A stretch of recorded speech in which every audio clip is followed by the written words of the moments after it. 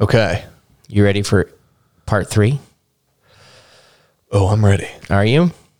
Well, now I'm second guessing. Buckle up. You sent me something this week that I thought was perfect for this, because your dad turned how old? 65. The golden age of 65. And he got a card. Yes, he did. About what was happening in 1959 when he was born. And it's the front of the card is just like what was going on that year. Yeah. And part of the card involved what things cost. Which is so applicable for what we're talking about now. Yes. And I snapped a photo of it and I sent it right to you. The thing that really made me send it to you was the average income per year was $5,000. And making bank. And the average new house, the cost of a brand new house, was $12,400. Yeah. So if you think about that, like essentially a house was like about 2.5 times it's just nuts. The income, which would mean that like if the average income is what did they say, 65? Yeah, about 65, 70,000, depending on, we'll say 70. And so that would be $235,000 house would be what a brand new house should cost if it was strictly just going by inflation. Yes, in America. In America. And yet we all know it doesn't.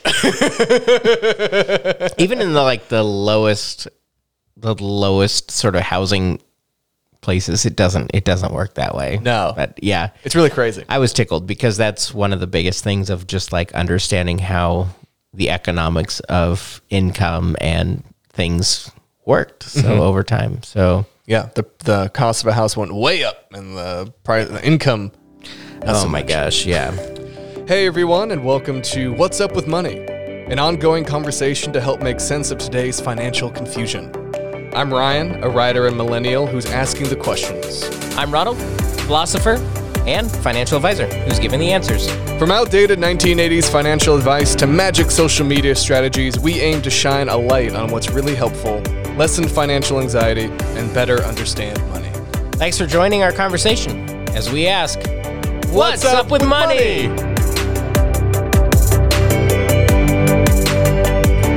Anyway, that leads us into what we're talking about today on our third part. That's right. Not your fault. What are we calling this one? I can do whatever I want. I can do whatever I want. No, that was just sort of a fun way of saying like there's this. Oftentimes there's like this idea that like if you're not responsible for something, then you're absolved of all responsibility. Sure. And it's the weird thing of like this stuff with finance of, we talked about how it's all been built on spend less than you make. And then you're like, yeah, but back in the day, a house used to only cost like 2 times my income. And now it's like 1 million times my income. Right. And I can't even qualify. And what do people do with the personal responsibility, even though there's factors against them? Yeah. So, because usually people end up like in this weird thing of like, well, it's all your fault and none of those factors outside of you matter. And then you look at the other side and it's like, well, all these things are working against me, so what am I supposed to do? And it's like, no, you got to try and bring both of those together, which is not always easy. It's very hard. The cost of a house, especially a brand new house, versus like what you're making these days, it just seems astronomical. And trying to bring that together, trying to figure, okay, what can I control? What can I do? That can help me get the life I envision while I'm up against what the context of everything going on around me that I have no control over is doing. Well, and there's people posting on this now, like all over social media, which, I'm always 50-50 on like, it's either half funny or terrifying, like with social media. And people are posting like information about like, you basically need to have 0 debt $120,000 worth of income as an individual in order to qualify for a $500,000 house right now in today's market. And so if you live here in Los Angeles, you're like, well, there's nothing that's 500,000. And if you're in a place where you make 60,000, then there's no homes that are, available. And then it's just a mess. We recently went to a baby shower that was at a house that was in an area that isn't in LA. It's not. It's still. It's not. It's nice, but it's not necessarily where it's not the go-to place to move. Yeah. Right. I never even thought about it, but we went in the area, and Sydney was smitten by it. Okay. And so she looked up what the average cost of a house was, and it's like you're looking at like $750,000 to $900,000 for a house in that area, which is like in LA, that's not bad, but it's still like $900,000, $750,000. It's still, it's not 500. It's still a huge chunk of change. Yeah, and you better be making $150,000 to even qualify. Yeah.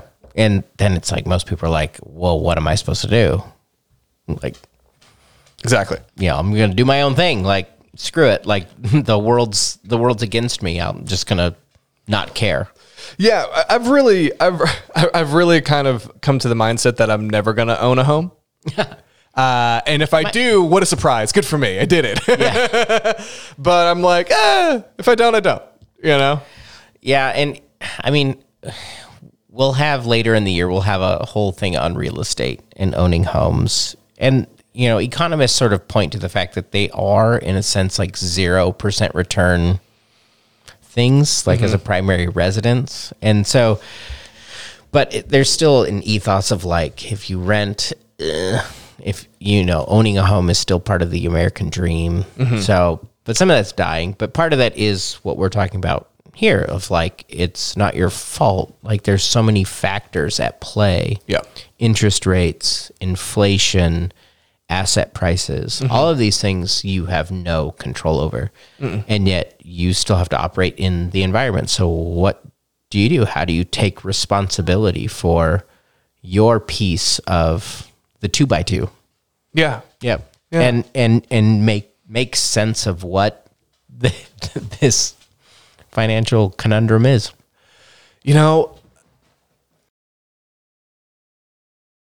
I don't know, Ron. Yeah. It's a great question. No. It's a great question. It's because it feels so untenable. It feels so,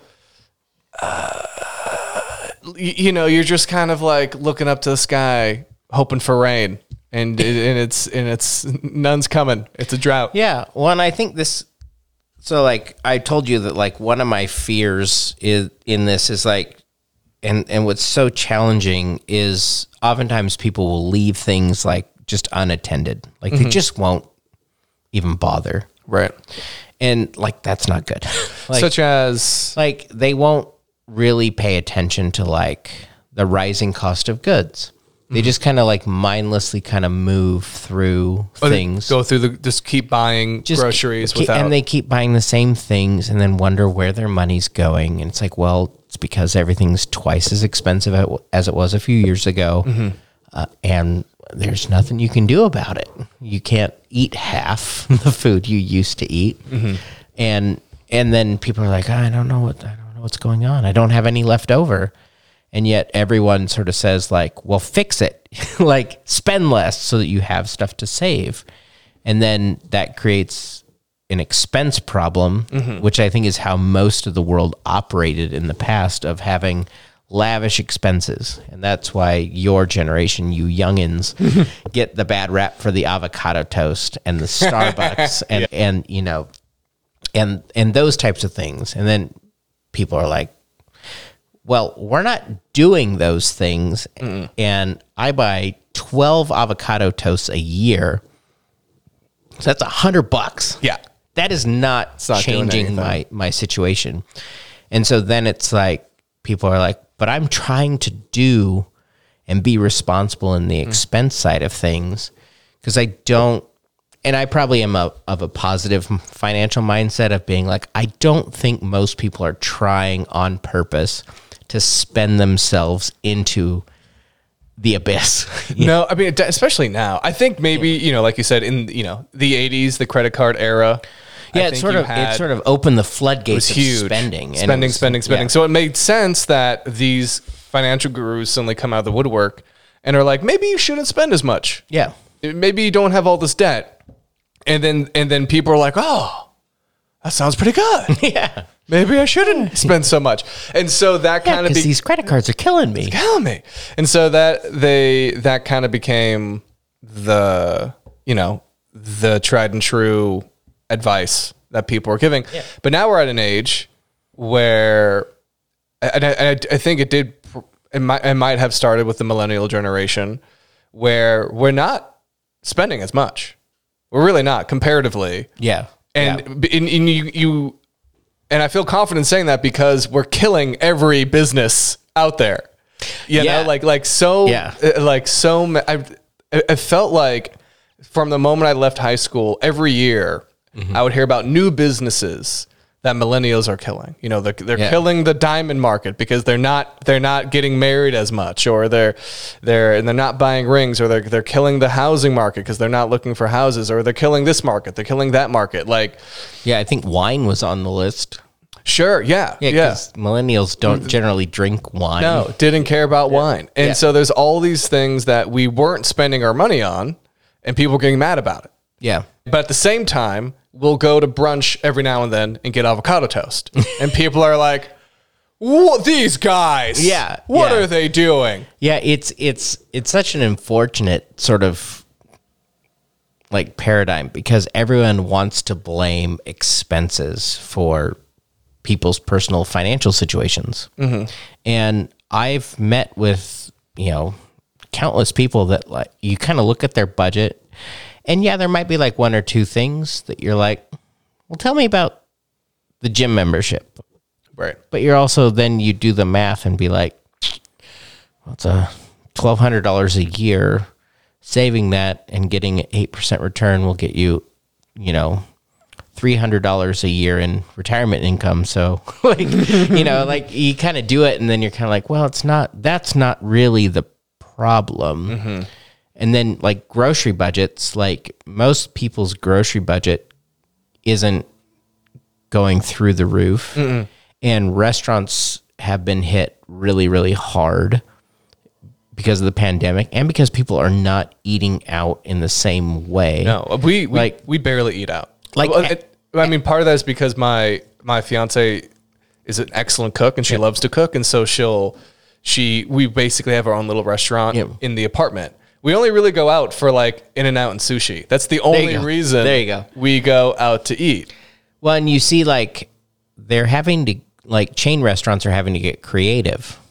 Like Applebee's released like this like date night thing. Pass. I heard about that. Which is like, how sexy is that?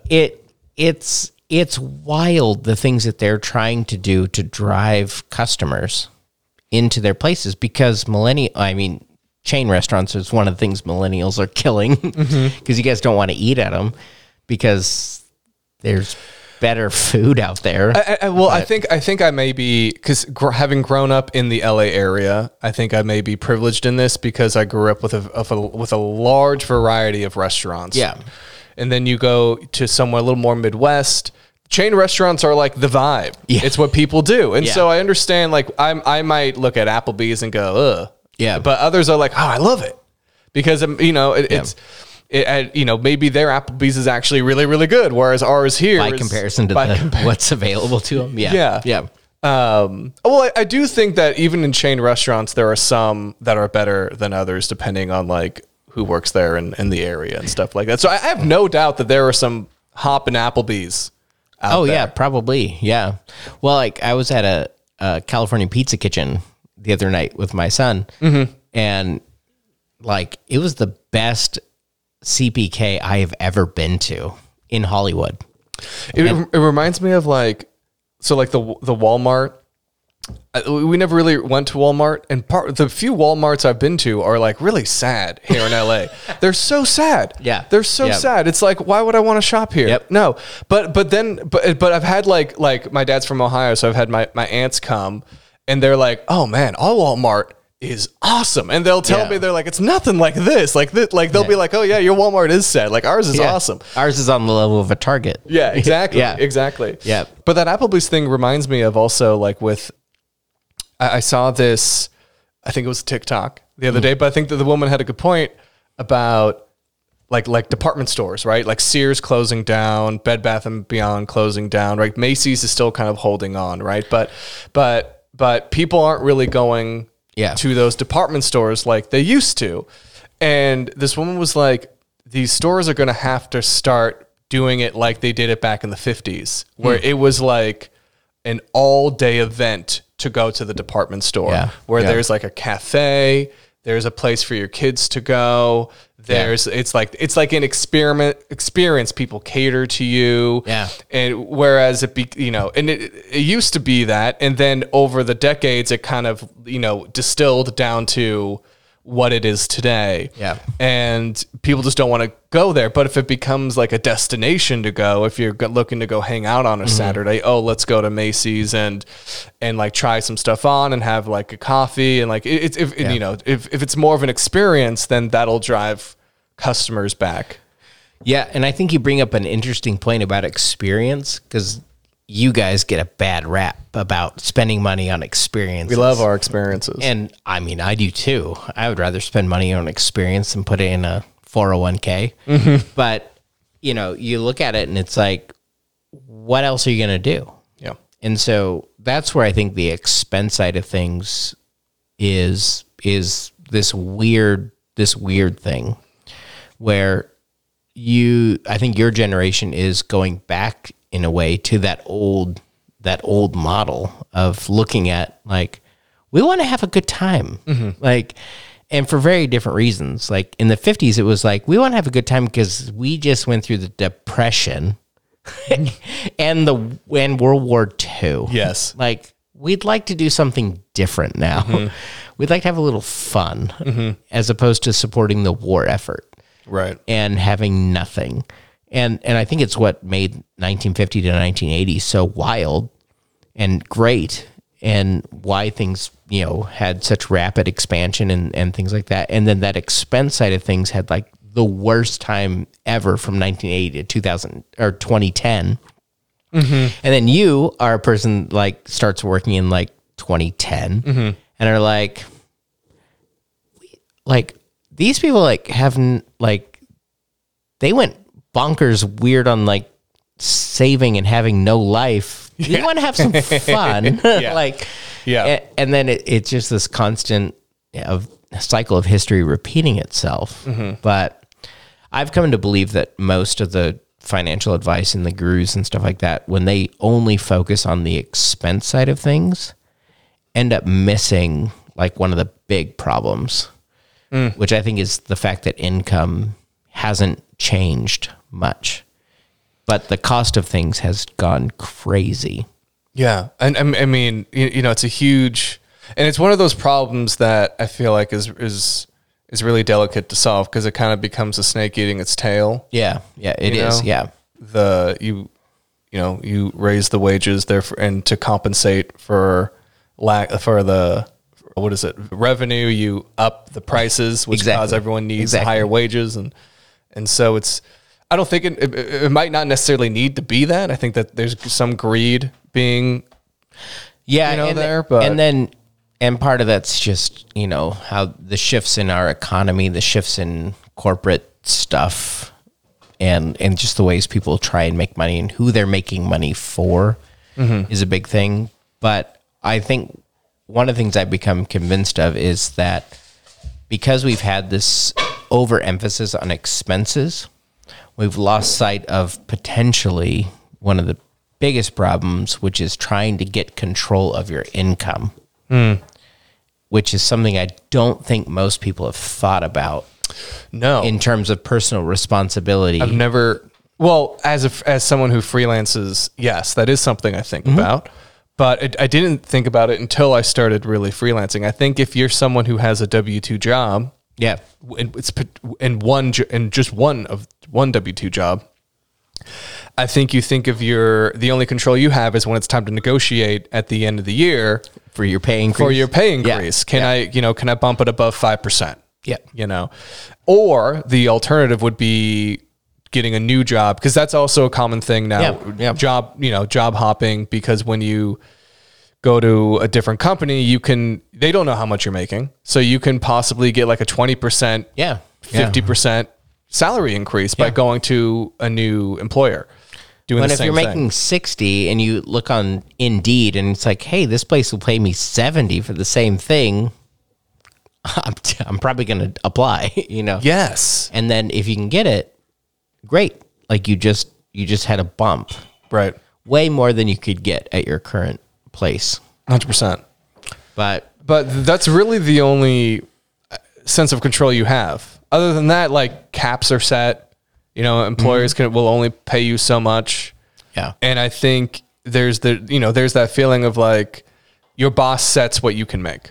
yeah, and I think that became big, like in that 1980 to 2010 time frame, where like wages essentially became flat for most W-2 workers, and then people were like, well, I guess this is just what is. And then the cost of things, because if you compare production with, what we were doing as workers, like it just went through the roof.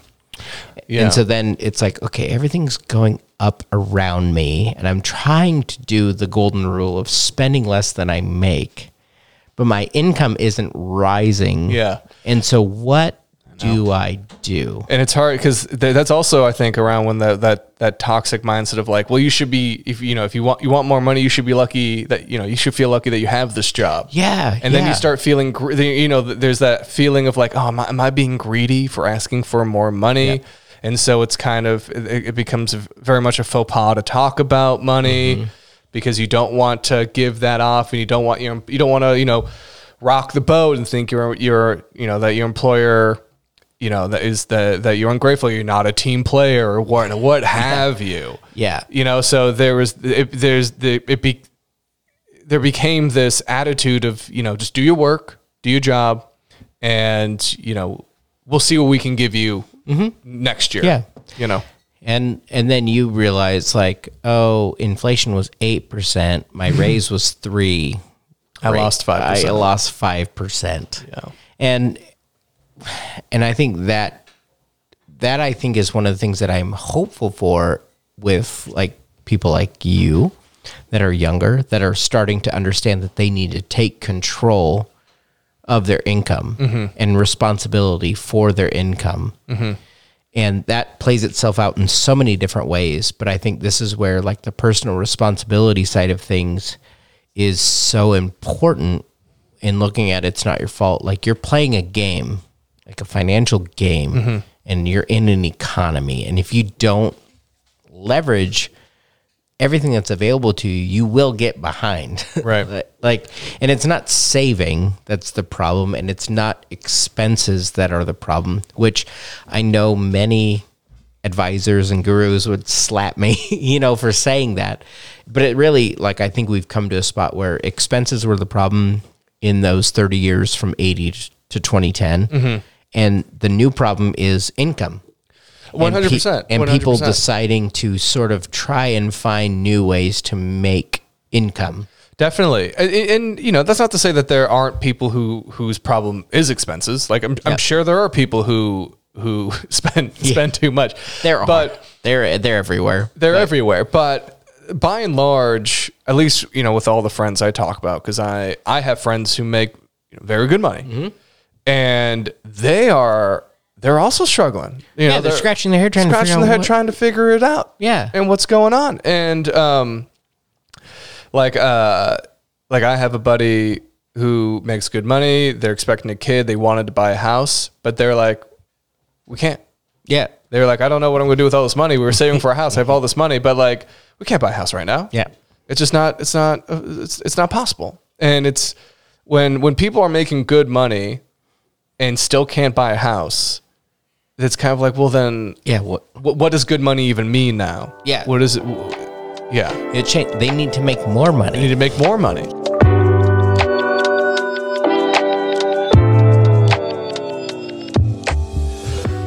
right, taking a break. Love our breaks. Love our breaks. This is a book break, Book break. as they usually are.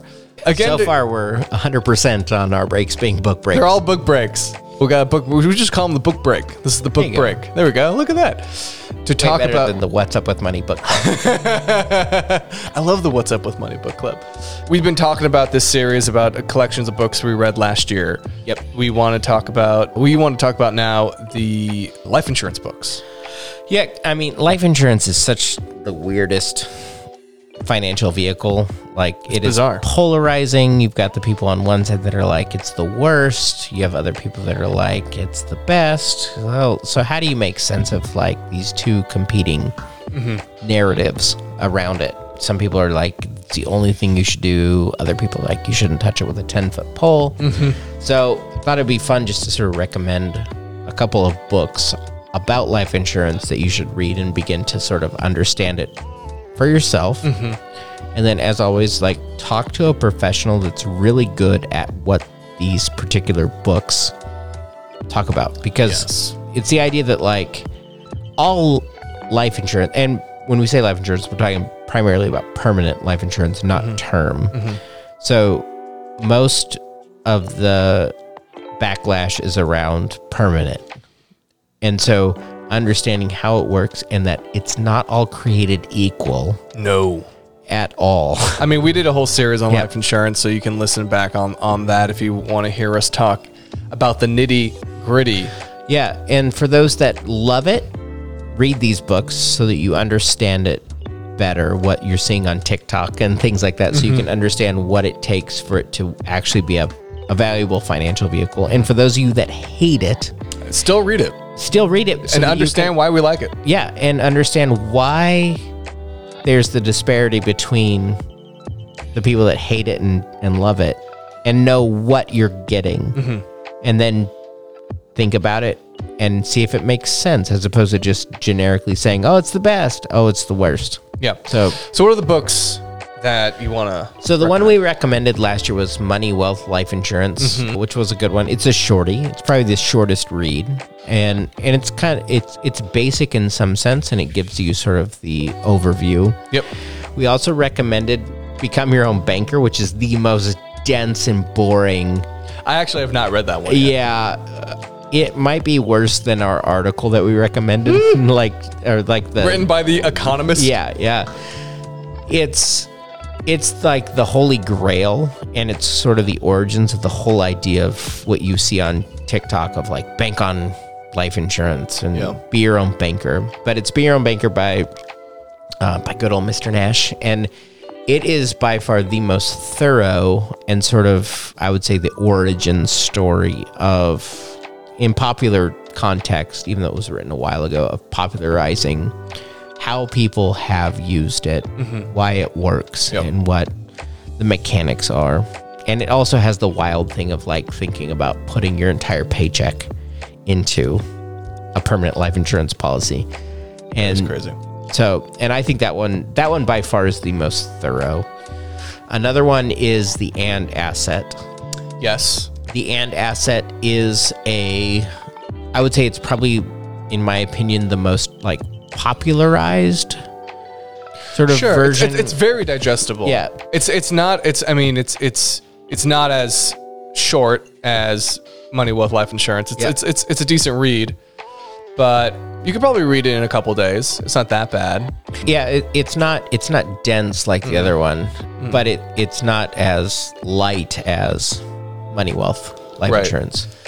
And yeah, that one I did read, and that one was, it just kind of like goes over, I think, the basics of kind of how to use it as a bank. It's probably, in my opinion, the most like layman's terms, like how to explain how, like, what life insurance on the permanent side is, its features, how people use it in a way that makes sense. Yeah. Because if you met with me and we geeked out over whole life insurance, like, you might scratch your head and be like, I didn't understand half of what you said. This makes no sense to me.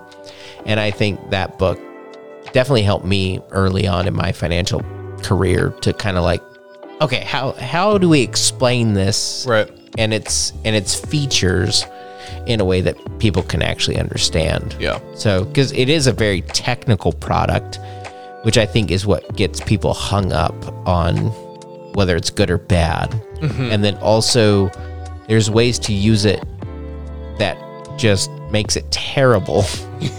And I describe it as like, whole life insurance, which is the primary permanent insurance, is like trying to use a hammer to paint a wall. It sucks. And so people are like, but this wall looks terrible. And it's like, yeah, but it's because you're painting with a hammer. Yeah. And so, but when you use it as a hammer, it's amazing as fantastic. A hammer. Oh yeah. And so I think that's like that's the dilemma of people trying to figure out how it fits and what it does. Okay. So, and then the third one. This is what so I don't know that I recommend becoming your own banker to anybody. Like, I've given it to people that are professionals and they're like, I didn't get it. So that will be just a freebie. But the third one is understanding how people utilize this for generational wealth and how it makes sense. Is what would the Rockefellers do? We recommended Gunderson's book. Yes, Garrett Gunderson. Killing Sacred Cows. And he wrote this book about the Rockefeller. It's known as the Rockefeller Method. This one I did read, and this one really does contextualize what a life insurance policy can do in terms of like your future generation. Yeah. And I believe it to be a critical piece to changing generational financial patterns, as well as creating something that actually makes generational financial change in our current context. Yeah. It's really interesting because he compares the Rockefellers to the Vanderbilts, and the Vanderbilts, I think the Vanderbilts were even possibly wealthier than the Rockefellers in the heyday. And then in 2 generations, Vanderbilts squandered it all. And they got a cool university. They do have a cool university. And the Rockefellers have a square with a Christmas tree. That's right. Yep. That's right. They do. And they're still, I think, one of the wealthiest families in the country. Yeah. And it gets into, there's parts of it that are a bit technical, financial, because it's a combination of using trust and life insurance. Yes. Which sometimes for most people can be like, oh, wait, now how does this work? Like, I'm confused. Yeah. But when you look at it over the course of time, you realize that permanent life insurance can be one of the best vehicles for creating generational financial change. And I'll be honest, it's something that I'm using within my own family, with my own children, because I believe that it will be easier financially to save in this way and create millions of dollars for my kids than any other method. So it's not a single method. Like, it's not, if you just do these step-by-steps, it completely changes your financial things, but it's a thing in regards to legacy and how oftentimes, and people think of it, it's like, oh, that's just a wealthy person thing. It's like, no, this actually can be done by regular folks like us. I think that's one of the real eye-opening things, that it's surprisingly accessible. Yeah. And when you start running the math on, especially because legacy, I think, has been one of the things that has been missing in our current financial context, because it's been so individualistic for so long, of thinking like, I asked the question of like, I got 3 kids. It's like, okay, what's the most efficient way to leave each of them $1 million? There is nothing on the planet, in my view, and I'd battle anyone on this, that can do it more efficiently than a life insurance policy. A home costs way more money to leave behind, and that home has to appreciate to a $3 million value to get divided by 3. Yeah. And then they have to sell it and take the taxes and all that stuff. And to do that via permanent life insurance with that as the end goal, like, it just makes sense. And then it also, when you read the book, you understand like, oh, like, this is it's not a secret, but it's not advertised of the way wealthy families position wealth in a way that allows it to transfer generation to generation outside the tax system. Yep. And then with the intention of buying more life insurance so they can have more money. Like, it's this weird, exponentially increasing money situation that... It's wild. It is crazy. Yeah. When you get into the weeds of it, it's you definitely need someone to help you out. Well, and then you need like the right trust system and the right life insurance partner. Yeah. And it's where you realize, okay, not all life insurance is created equal. He's got a great chapter in that book about the things to look for in a policy. And So does both, all the books do. Yeah. The Ann Asset does, Money, Wealth, Life Insurance. Like, well, Money, Wealth, Life Insurance does. They all talk about the types of companies you should look for. Yeah. The, the type of agent you should be looking for. But Gunderson does a great job of showing like how he sets his up, why he sets his up in a certain way. And regardless of like, I don't know if he talks about the actual like the finances of it, but regardless of that, it's just good to know. Yeah. It's just good to see how people use it. Yeah, like Money, Wealth, Life Insurance kind of is like, hey, wealthy people do this. You should too. Yeah. But think about it. And Asset kind of is like, hey, here are the features. And then Gunderson, I feel like, is much more like a step-by-step ish of like I think I could make a checklist out of Gunderson's book of like, I'm looking for these 9 things in the person I'm meeting with and the company I'm contracting with. Yeah. So, but I know life insurance is one of those things, especially because of all of the TikTok and Instagram. Like it's like had a resurgence since the pandemic, where it used to just be like, well, this person says it's bad. Yeah. But it's had like this new life. But you gotta have the right resources. I think that's because some of those people are selling life insurance. No way. Yeah, they're trying to boil it down to like a 30-second, like, do this and it's amazing. Yeah. And it's like, well. And they're all, I think, selling VULs too. IULs. Oh, IULs, excuse me. They're all selling IULs. Yeah, no. Which is, listen to our podcast about that and you'll understand how we feel. But those are some great reads. Great read recommendations. Read one of them, read all of them. If you want extra credit, read Be Your Own Banker. If you want your brain to hurt. Yeah. Yeah. So, but yeah, we'll have some more sort of like, hey, some things you should check out in 2024. There we go. Next time.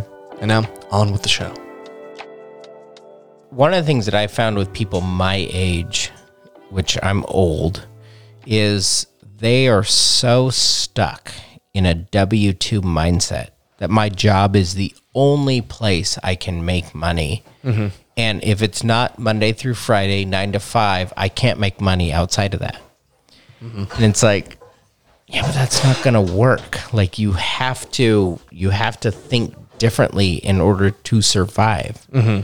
You either have to think of a new business or something else to do, go into business for yourself, but you got to do something to get yourself from 100 to 200,000 of income.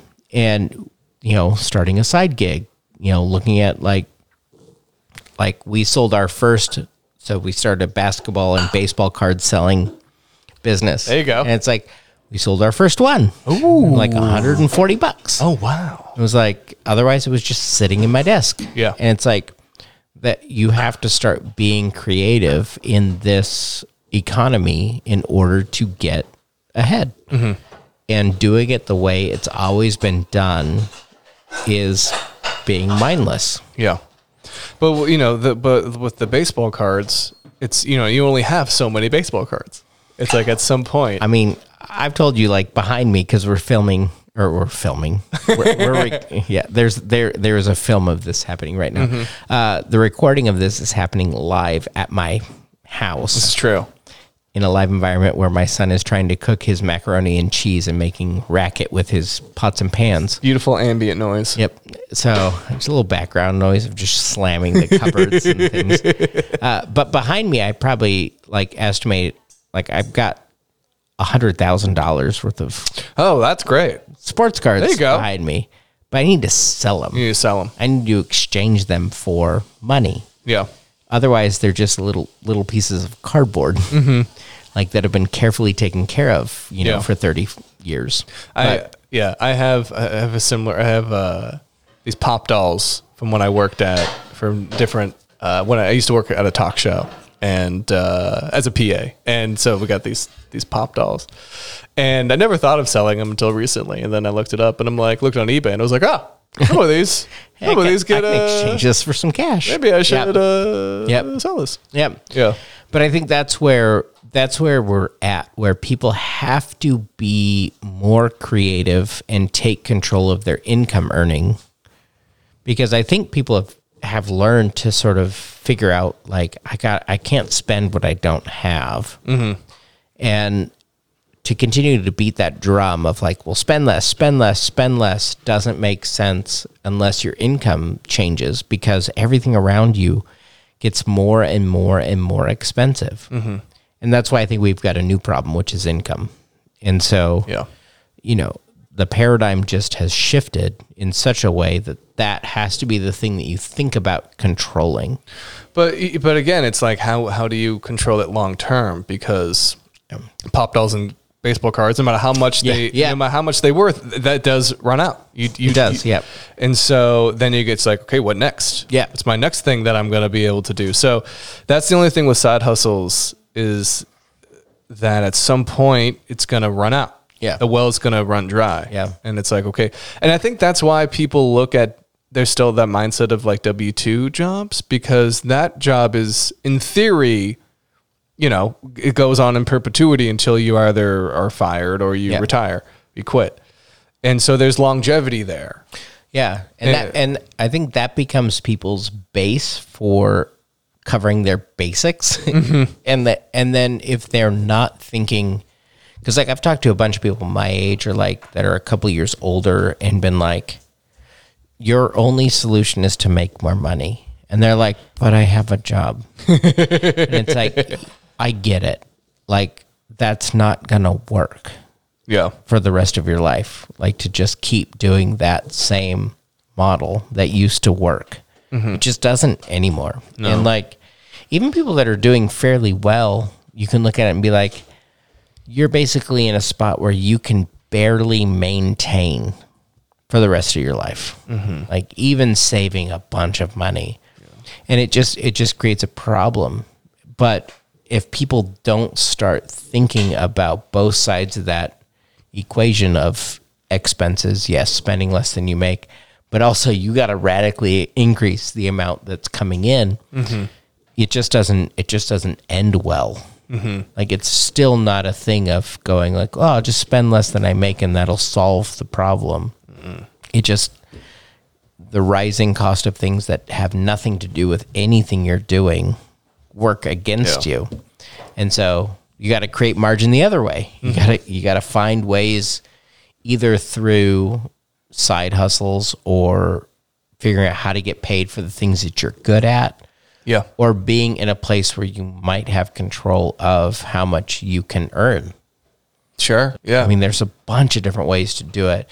But I think most people are fixated in I earn money 9 to 5 at my W-2 job. Mm-hmm. And I think that time has It's passed. also, I think, the energy that gets put into, because like you said, people, the 9 to 5 is I put in all this energy during these hours, and then you're telling me that on the weekends I have to do more work, or 5 to 8 p.m. I have to figure out something else to do. Yeah. And so it's and if you're a parent with kids, you have a family, you don't want to take time away from them, / you probably have a very busy schedule already. Yeah. And so I think it's also, it's just tough to figure out what that extra pool of money like what that looks like, where that Yeah. comes from. Yeah. You know, aside from just asking your boss for a $300,000 raise. Hey, if you can get that, go for it. Hey, do it. Yeah. Well, I think there's these two sides of the equation that, like, one is depressing to think about, like, oh, I got to do more stuff to make it.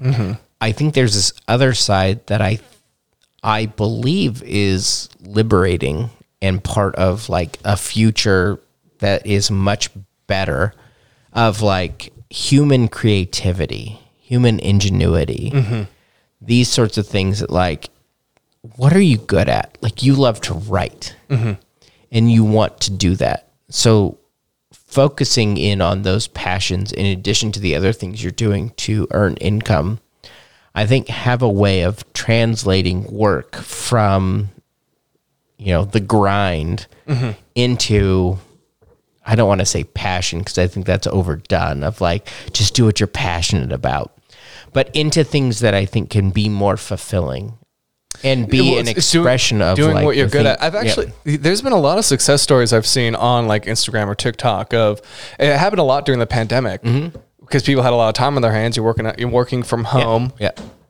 And a lot of people started like little businesses making stickers or making some type of product, Yeah.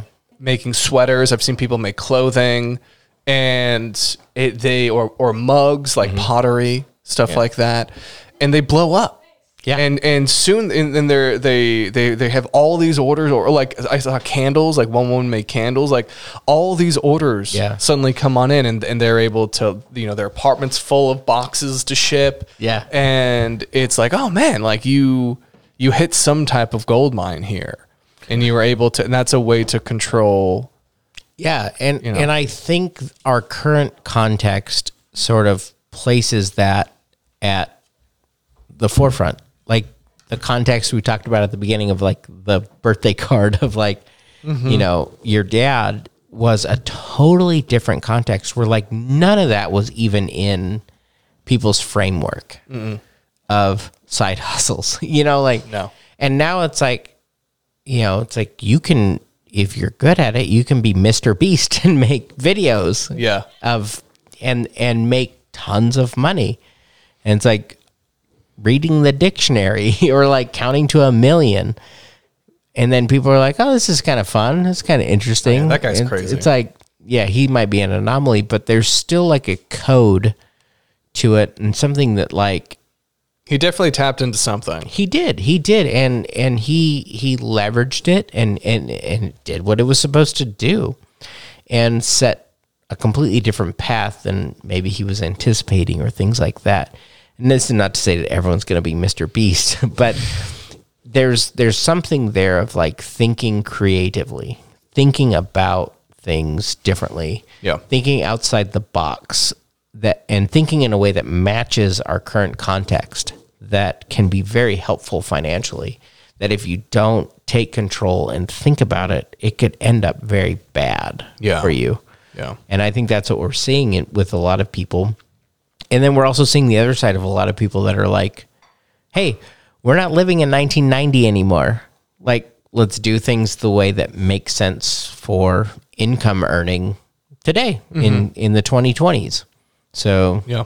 and those that do and sort of, you know, maybe there's some of that like when you shrug off like W-2 job and put on entrepreneurship and then go for it. Like our country has continued to reward that Oh, yes. throughout history. I mean, because it's a gamble. You're gambling on yourself and Yeah. your idea and whatever it is that you have.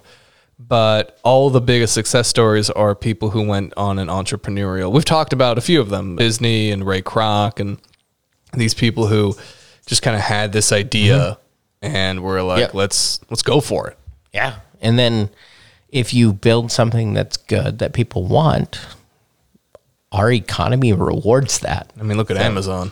Yeah, that's its whole, you know, Amazon, Apple, all those Talk things. about beast. Yeah. Yeah. Seriously. Yeah. So, but I think that all kind of comes back to like the central theme of this episode of like, yes, you have to control your expenses, and in general, it's best not to spend more than you make, so you have something left over.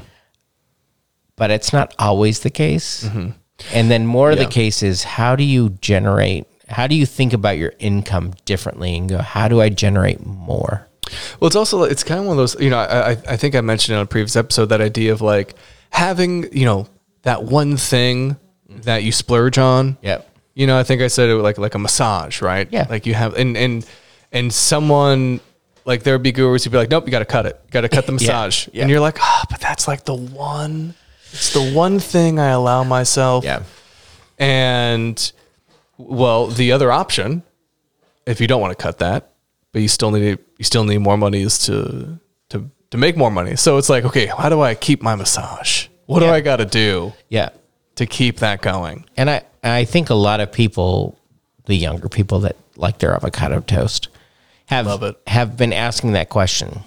Like, instead of how do I spend less, they've sort of traded that for how do I make more? Yeah. How do I live the life I want to live? Yep. Without too much sacrifice. Yeah, and those are two very different, like we've talked about in other episodes, like the scarcity mindset. Like the scarcity mindset says, how do I spend less? The abundance mindset in general looks at it and goes, how do I make more? What's available to me? What would be fun? What would be creative? What am I good at? What am I interested in? And I think there's part of me that's like, I think that's way better for people in society than... It's a way better mindset. Yeah. Way better outlook. Yeah. And... Yeah. Because that says, okay, I already have... Like, the opposite of scarcity is also to look at what you have and be like, okay, this is what I have. Wow, look at all that I have. Yeah. Okay, but I need a little bit more. So, like, what can I do? Yeah. Where else can I go? Yeah. And a lot of people will just go like, whatever I get paid is all there is. And that just like, it just kills me. It pains me because it's like, that's not it. Like, but for people my age, that's how we learned. And then I think younger people are being like, that's not it. Like, there's so many other things. We're seeing on TikTok people making millions of dollars through this and that and the other thing. Let's explore. Let's see. Let's take a peek. So, I mean, I definitely think we're in a big shift between the old mentality of going like, it's just you spending less than you make, to now where it's like, no, I need to make more in order to keep up and get ahead, which I think is I like that mentality way more than, well, I'm stuck. Like, this is it, so, and unfortunately too, we also have the other side of everything is getting more expensive. Yeah. So you almost are forced into that or else.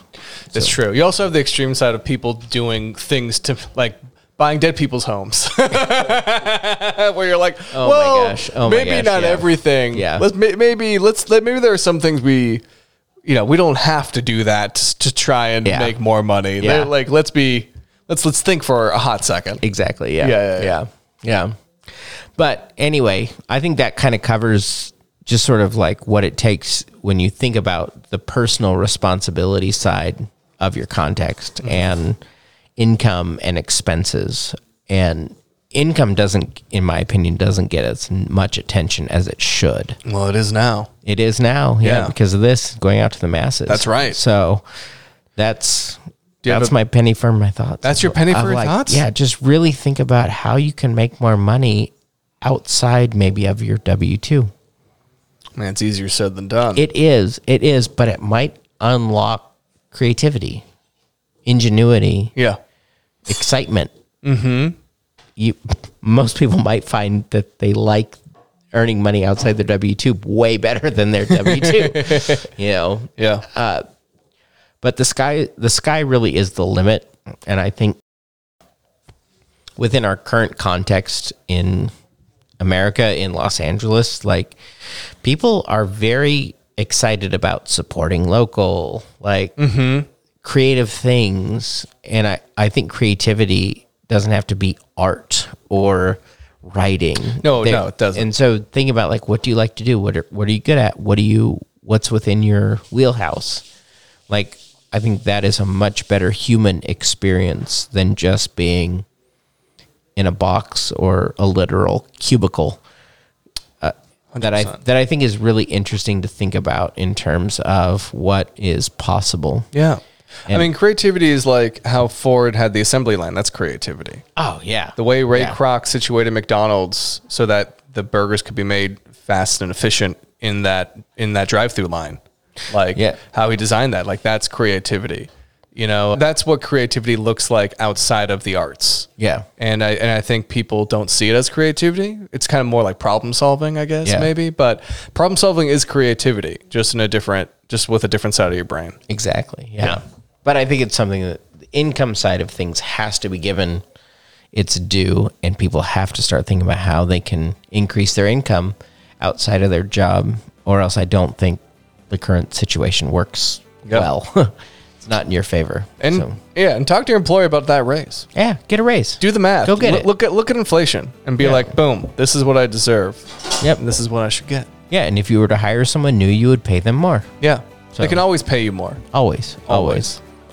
Yeah. All right. Well, next time. Oh yeah, I was gonna ask.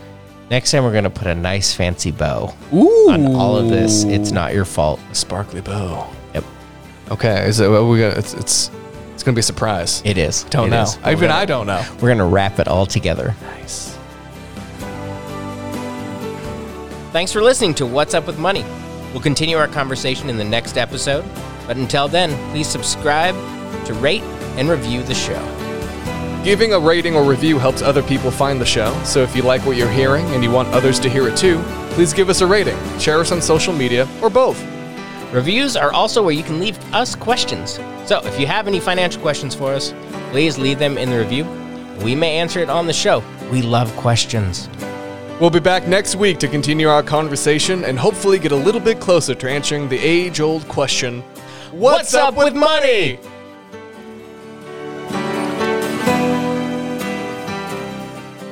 My salary seems to be getting smaller, and my family's appetite seems to be getting bigger. But luckily, Ponderosa's doing something about it. Because now, Ponderosa has 2 delicious complete dinners for just $2.29. This tasty beef dinner or tender fish fillet dinner. With unlimited fresh salad, baked potato, roll and butter, only $2.29 each. $2.29.98. And now get $6 worth of Ponderosa gift certificates for only $5. Ponderosa. My salary seems to be... All right, so... That's amazing. We talk a lot about context, and these videos just are crazy. Like, it doesn't make sense. Like, so you can get $6 of gift certificates for $5. And you can use those $6 to get 2 full meals that had, like, a steak, fish fillet, baked potato, all the sides. What was it, $2.29? Is that what they said? $2.29, yeah. Like, we're like... What in the world? Amazing. Which made me think of like what you sent me about like your dad, of like when he was born, of like the cost of things. But it's just like, we do not live in that world. You can't even get, I don't know if there's anything at Taco Bell that is that cheap anymore. No. Like I just saw an ad, because like we love Taco Bell. It's my favorite restaurant in the world. Great. And the kids love it. But it's like their old like value menu is now $3 items.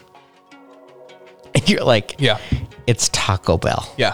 Like how in the world did we go from like Ponderosa Steakhouse, which I don't know if you had one or have ever been to one, but it was like, this was a restaurant serving like a full meal, like steak and a baked potato for $3. Yeah. And I was like, I can't get a soft taco at Taco Bell for $3. I know the dollar menu isn't really a dollar menu anymore. No, there's no such thing. No such thing as a dollar menu. No. If there is, that's why it's called a value menu now. Yeah, it's like dollar menu is like, oh, do you want a packet of ketchup with it? like we're gonna charge you for that sweet and sour sauce or something like that. But this was one that I was just like, oh my gosh, thank you, internet, for finding these things, and like doesn't make sense, like totally doesn't make sense. Anyway.